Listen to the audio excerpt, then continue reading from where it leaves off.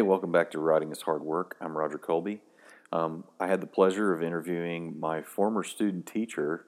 You might ask, why are you interviewing a former student teacher for a writing podcast? Let me tell you something about Mr. Trey Kabler. This guy knows his stuff, and I was really happy to be able to interview him for the podcast about what makes a great story. So here it is. I mean, we sit around. We used to sit around and talk about story all the time. Whenever you were student teaching in my classroom, and I remember your most awesome lesson, which I totally stole, which is where the kids create a alien race and planet and culture and all that stuff, and then they have to have like a fight to determine who is the most dominant of the species. Battle Royale. Yeah, which was great. And I love it. And I've used it a couple times now because it's really good. And it really explores like story and creating story. So Trey, what do you think makes a great story? Why are we drawn to things like, I mean, I can think about like Breaking Bad. I can think about Pulp Fiction, but what do you think? What do you think draws us to great? I mean, what makes a great story? What do you have to have? That is, I think, as complex a question as you can get with regard to the subject of English and writing, right? Well, I've got all night, dude. I know. There's just. It's so much to unpack, right? But just a couple things you mentioned. It's funny that you mentioned Pulp Fiction because I watched that the other night for the first time in a little bit. Really? And yeah, like I watched Kill Bill last night. I'm going to get part 2 in this evening after this. For somebody like Tarantino, I feel like story writing just comes to them naturally. I see Tarantino as the kid in class who probably isn't really great at what we talk about as traditional English, quote unquote, Sure. But his mind runs wild. And I think that true great storytelling taps into something with regard to our imagination and where the human mind just kind of flows that a lot of society isn't really adept at getting into. I think the biggest aspects that you have to have in a good story is you have to have really good characters. And whenever I say good, that's such a loaded word, right?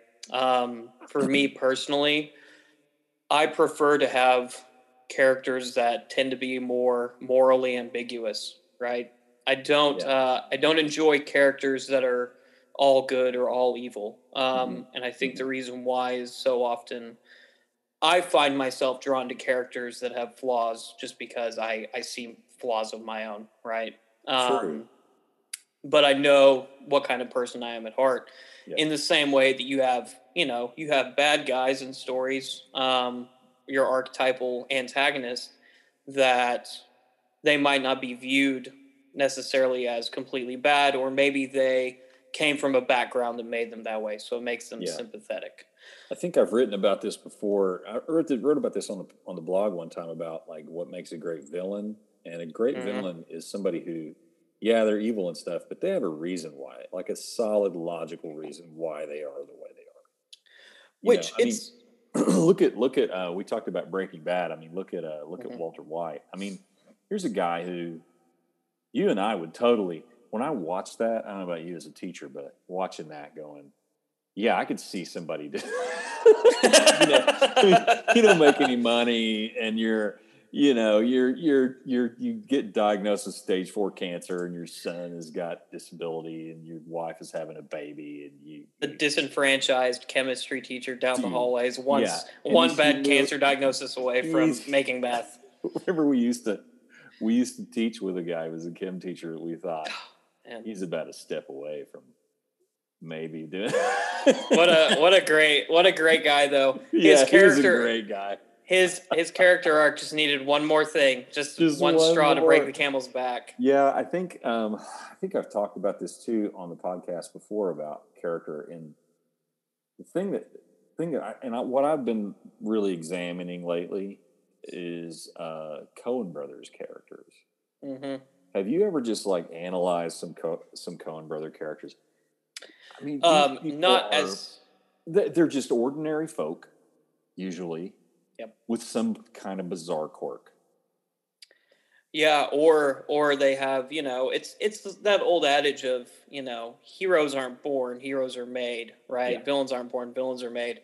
You have these, in Fargo, you have these characters with these thick, dorky accents that make them comical even while they're throwing somebody into a wood chipper, Yeah. Or in Lebowski, you have, pot-smoking bowlers who just happen to, get in on some kind of major crime.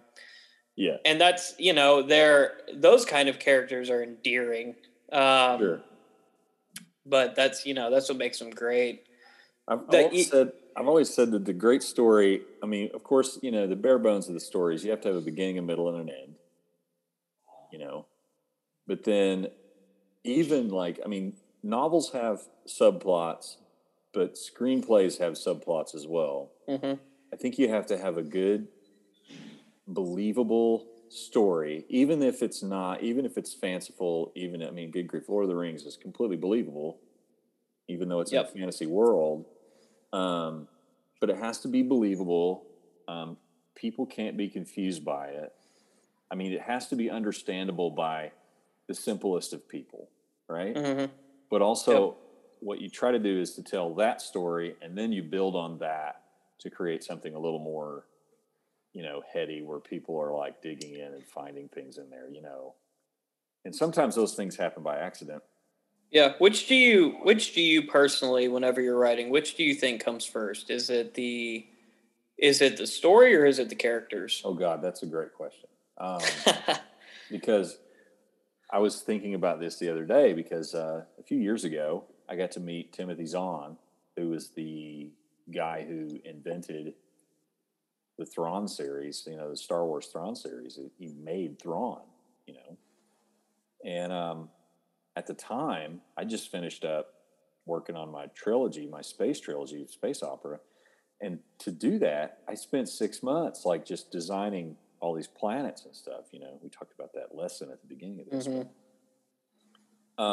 And I designed entire ecosystems and planets and people. I was like talking it, like Tolkien. Like I remember I think that you were finishing writing the third book whenever I was student teaching with you. Yeah. And I guess I came at a perfect time for you because I would just be like, all right, I'm going to teach for the day. And you're like, I'm going to be over here in the corner typing away.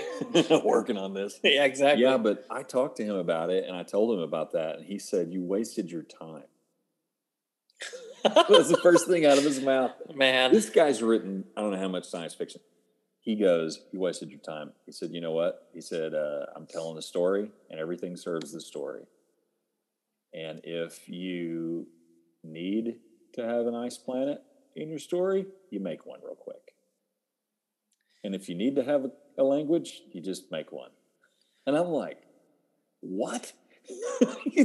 But see, I think it goes both ways because I think he's right in that sometimes you can just do that. Like you need this, so you make it. Mm-hmm. But I think a lot of the story elements that I had and even subplots and stuff that I had in my novels, in that novel series, came out of all that prep work. Yeah. And that's, maybe it's just a writer's preference. Mm-hmm. I think he makes a good point at the same time, that, you're the one that's trying to get your point across, whatever that might be. Mm-hmm. At the same time, though, I would say that style of writing can lead to maybe some, not laziness. Laziness isn't the right word, right? But maybe some inconsistencies. Because whenever I watch, say, Star Wars Episode 7, and there's a planet that's now a laser that can suck the life out of suns to shoot at whatever it wants, I'm like, oh, where'd that come from? They just... Like, nobody noticed? Yeah. Right. Nobody noticed? Yeah. I mean, and And then, it's Han and Leia's son Yes. that does it, which Yep. is exactly right out of that series. I mean, they pulled it right directly from that, so. Generally the way that I see it, right, is that you either have storytellers, I think, generally fall into one of two categories, right? You either have people that know how to write a story and then they make characters that serve the purpose of the story, Sure. or stories are born out of characters, right? Yeah. I think the Coen brothers create characters and then make story. I 100% agree. Because the way those are structured, I mean, good grief, the dude, they just made that guy up. Yeah. And honestly, they said that I watched a special on it once and an interview with the Coen brothers, and they said that they had in mind those actors to play those parts when they wrote it. Golly. So they wrote that part for Bridges. And he played it to perfection. He did, and they wrote the part for Sam, whatever's the cowboy. John, not John Goodman. John Goodman was the other one in Lebowski. They wrote it for John Goodman too, but the old cowboy that just shows up. Yeah, I can't remember his name right now. He's ages in any movie he's in. I think about like a storyteller, and I think about Christopher Nolan, right? I feel like Christopher Nolan writes stories that he has characters that serve the plot, right? He has a central idea that he's wanting to play on. Whereas, like you said, the Coen brothers are making characters and then building out from there. Right. But they're both equally good and valid. It's just you just have to piece it all together in some way. Yeah. I think too. I was thinking about this as well. Is that you ever hear that story about Stephen King and Peter Straub? Right? I don't think so. So Peter Straub and Stephen King got together to write The Talisman. Okay. I can't believe they wrote a sequel together, and they did after hearing this story, because I'm like, no way would I ever work with that guy again if that's the way I did things. But Peter Straub is a planner. There's two types of writers. There's a planner and the pantser. Okay. I'm the second. Guess which one Stephen King is. He's a pantser. For sure. He doesn't ever plan. He just starts writing stuff, and it just comes out of him. And he says he writes for therapy, so he won't go kill people. And I'm like, okay. All right. Makes sense with most of his books. Yeah. He's got a lot of perverts in his book, too. Like really disturbed people. They're severely perverted. But Straub wrote an entire outline for The Talisman and wrote the first chapter and sent it off to King. And King completely changed it and didn't rewrite the outline. Surprised he didn't burn it in the microwave or something just to make a point. No, he wrote chapter 2. It took a completely different turn. Okay. Right? And so Straub has to then rewrite his outline to fit that, because it's the way he does things. And King just, every time he sends it over to him to write more, King takes another turn, man. And he doesn't ever, and there's two types of writers. There's people that are pantsers and people that are planners. I think I'm more of a planner than I am a pantser. I after teaching with you and watching you go through that process, I think I would definitely agree with that. And I'm definitely the second type. I remember whenever I was asked to do my research project during student teaching, I was just like, we'll figure this out the last 2 or 3 weeks of the semester, No, I completely understand that, though. But that dynamic that those two had, that's complementary, right? Mm-hmm. Because, King might not have come up with that complete twist and turn if somebody else didn't try and lay the path in front of him. Mm-hmm.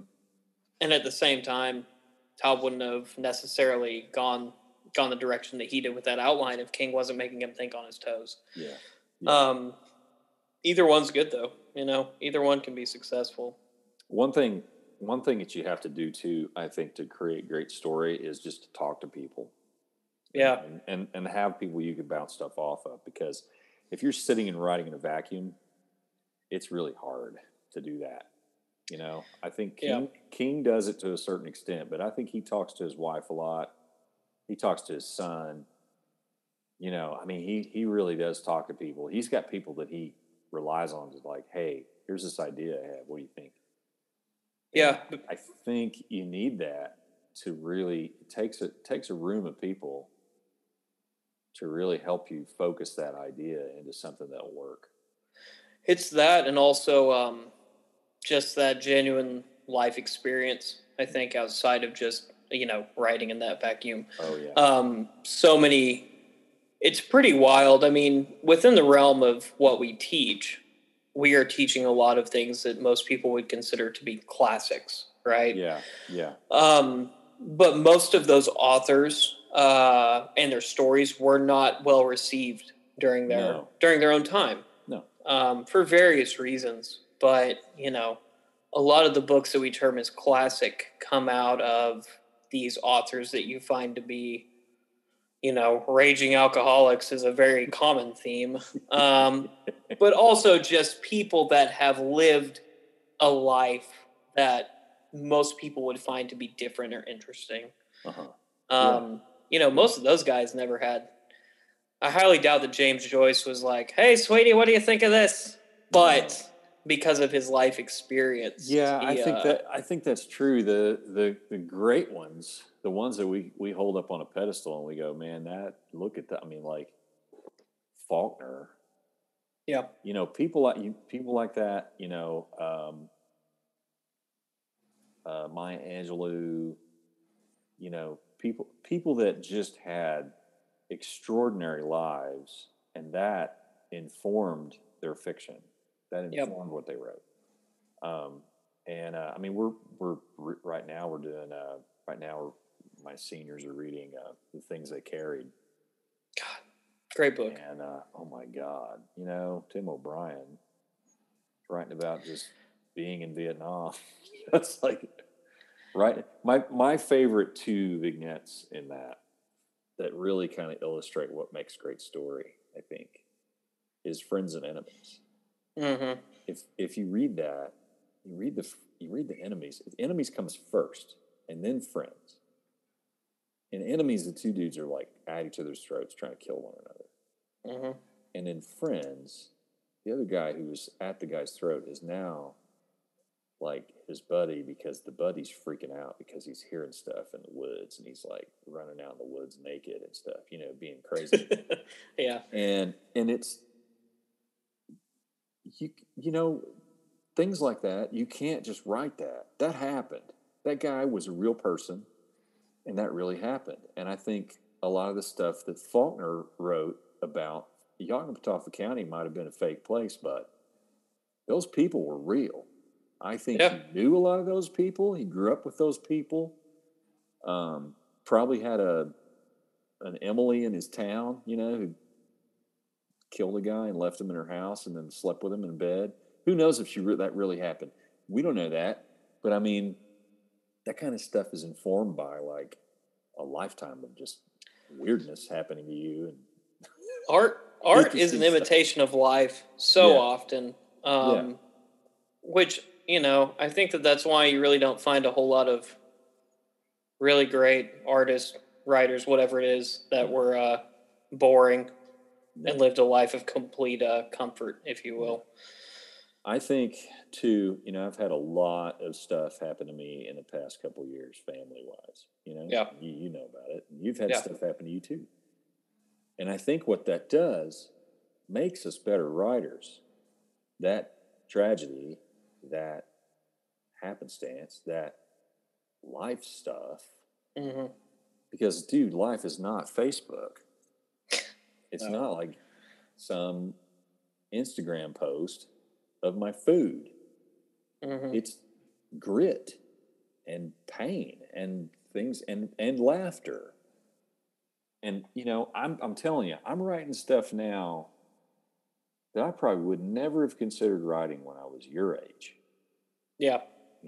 I'm 50. What are you? How are you, youngin? How old are you, youngin? How old do you think I am now? That's what I want to know. Dude, you're in your 20s. Yes. Mid 20s. Yep. Right? Okay. Yep. I'm right in the middle. I'm 25. So we are exactly 25 years apart. Yeah. So I am writing stuff now that I would have never written when I was your age. Even 10 years ago. I don't think the book I'm working on right now, I'm working on a couple, actually, two. I've got two that are just, I'm playing around with them when I get time. I just play with them. One of them is a far future, post-apocalyptic story about an android or a robot. He's a robot. It's a robot. It doesn't have a gender. It's a robot that is observing our future. And it's not good, right? Because I think about a lot of stuff like in long term, politically, socially, environmentally, economically, where are we headed, Mm-hmm. The other one is this stupid train robbery story almost. It's like a robbery story, right? And it's not science fiction at all. It's more like a Coen Brother thing.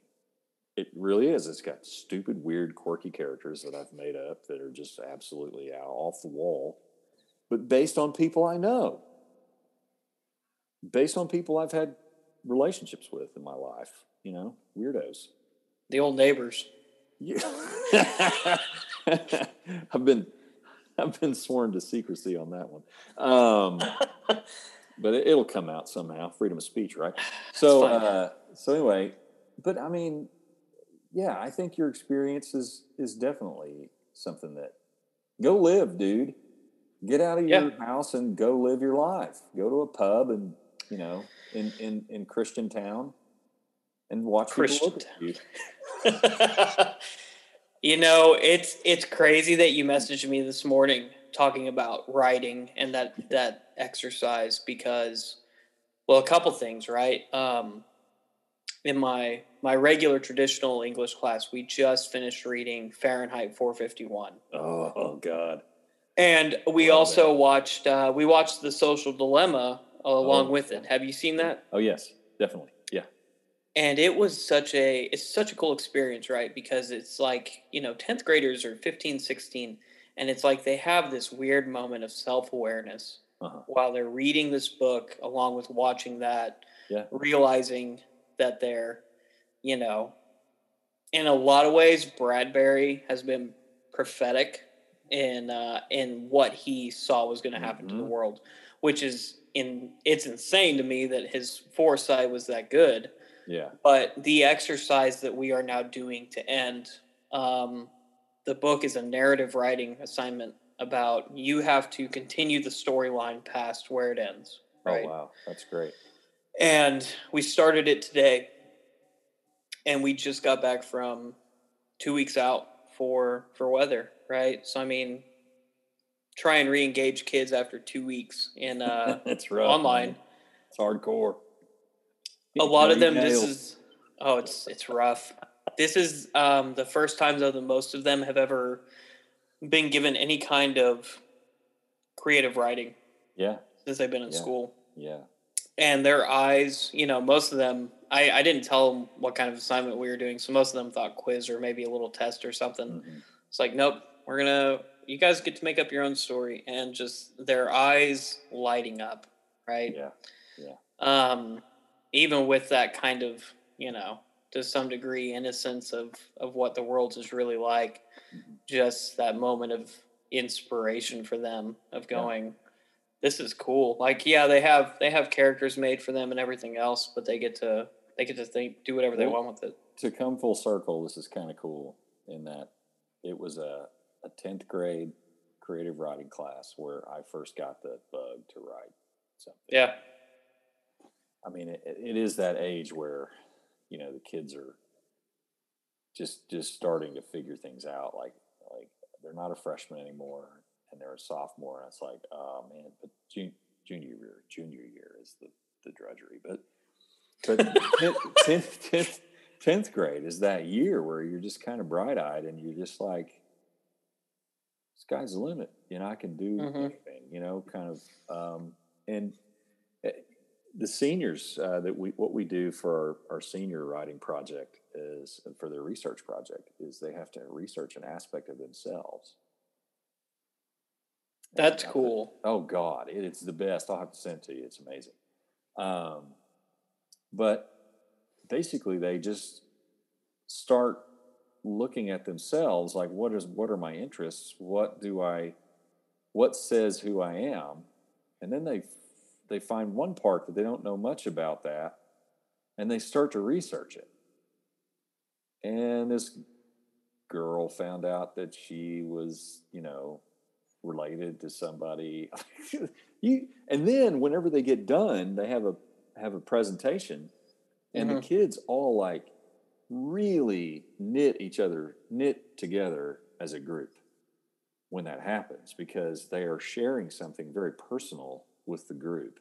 Yeah. Who I am as a person. It is just, man, it's the best writing ever, because they're just really into it, and they all do it. It seems like it's like, you get that senior that doesn't do their senior research project. Most of them do it. Yeah.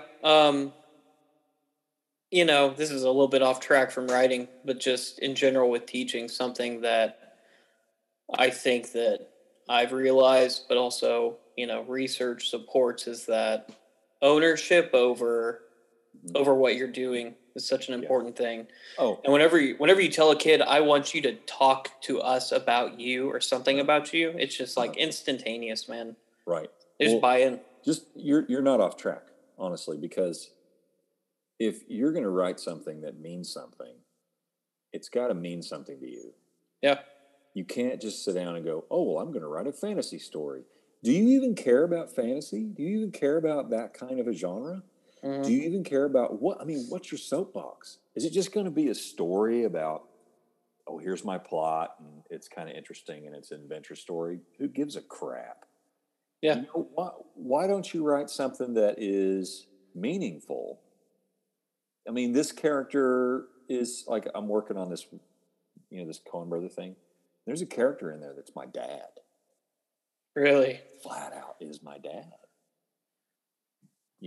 And I didn't even realize it until I was sharing it with my wife, and she goes, you just, that's your dad, right? And I was like, oh my God, it is. Oh man. And so it's like, and there was also like a fantasy of who my dad was that I had as a kid. Mm-hmm. Like you have that kind of wonderment of, it's a complex. Dad is this, and then you find out, no, he's actually this other thing, and it's even cooler and more interesting than what you dreamed up of who he is. Our kids all do. They have an image in their head of who we are. And I don't know that yet. I don't know that yet. Thank heaven. No, not really. No, I understand that, because as a young man, my dad was pretty old whenever I was born. But I remember, as I got older, I learned stuff about him, and it changed my perception of him, but not in a bad way. Yeah. Right? Yeah, exactly. That's what I'm saying. It's not like you discover, oh my God, Dad had an affair. It's like you get something about them, like a sacrifice that they made that you didn't realize. Or, it's even if it is something that is considered bad, whatever that is, you see where they ended up and who they are now, and you go, it makes them more real. Exactly. And it makes them honestly even more of a hero to some degree, you know? That's like this week, being perfect. This last week, I was driving my daughter to work in the snow when it was deep. Okay. How much did you cuss? No, get this. So Walmart, right? It's 2 miles away. That's where she works. Yeah. Okay. So it's not terribly far. And I'm driving a front wheel drive car, and it's a Honda, which is what my dad used to drive from like in the Little Axe area, right? All the way up to Reno every day. That's right? ridiculous. Here's the thing I found out. Dad taught me how to drive on snow when the roads are slick. He's like, just never go above 15 miles an hour and just keep it steady. Don't spin your tires. Just keep it steady. And I'm like, all right. So I know how to do it. I can do it. Honestly, I don't get stuck. I drive on that stuff, and I drive like that, and I drive just steady, slow. As long as some idiot doesn't get out in front of me, and get stuck, and then I have to stop. I'm usually but even if I have to go, I just barely push on the gas and go. And what I learned from this, what I was thinking about, was my dad worked for a boss who basically was like, if you're going to be not here, we're taking it out of your vacation. And he only got 2 weeks of it. Yeah. And he wanted to spend that full 2 weeks with us. So he figured out how to get to work. He figured out how to get to work. And that's something that I just like, man, that makes a perfect little short story. Yeah. I mean, and it's compelling. It's like sweet, and it's like, but like I said, I wouldn't write stuff like that when I was your age. I want to write the gangbuster, crazy adventure story. You want to write the screenplay that's gonna make enough money to retire, so you can be a teacher comfortably for the rest of your life. Yeah, man. Yeah. Well, man, hey, this is great talking to you about story. I hope if you're listening to this, you've learned a few things, or just started thinking about how you're going to crack open your story. Trey also has a podcast. You want to tell us about your podcast that you're getting underway here? Absolutely. It is named Teacher's Pet Podcast. I will be releasing hopefully one episode a week. The main subject and content of it is talking to different guests every week regarding the institution and the practice of education and where we are with it and how we can move forward to try and fix some of the big problems with it, but also celebrate the really awesome little victories that happen every day. So please tell your friends about it and give it a listen. Cool. All right.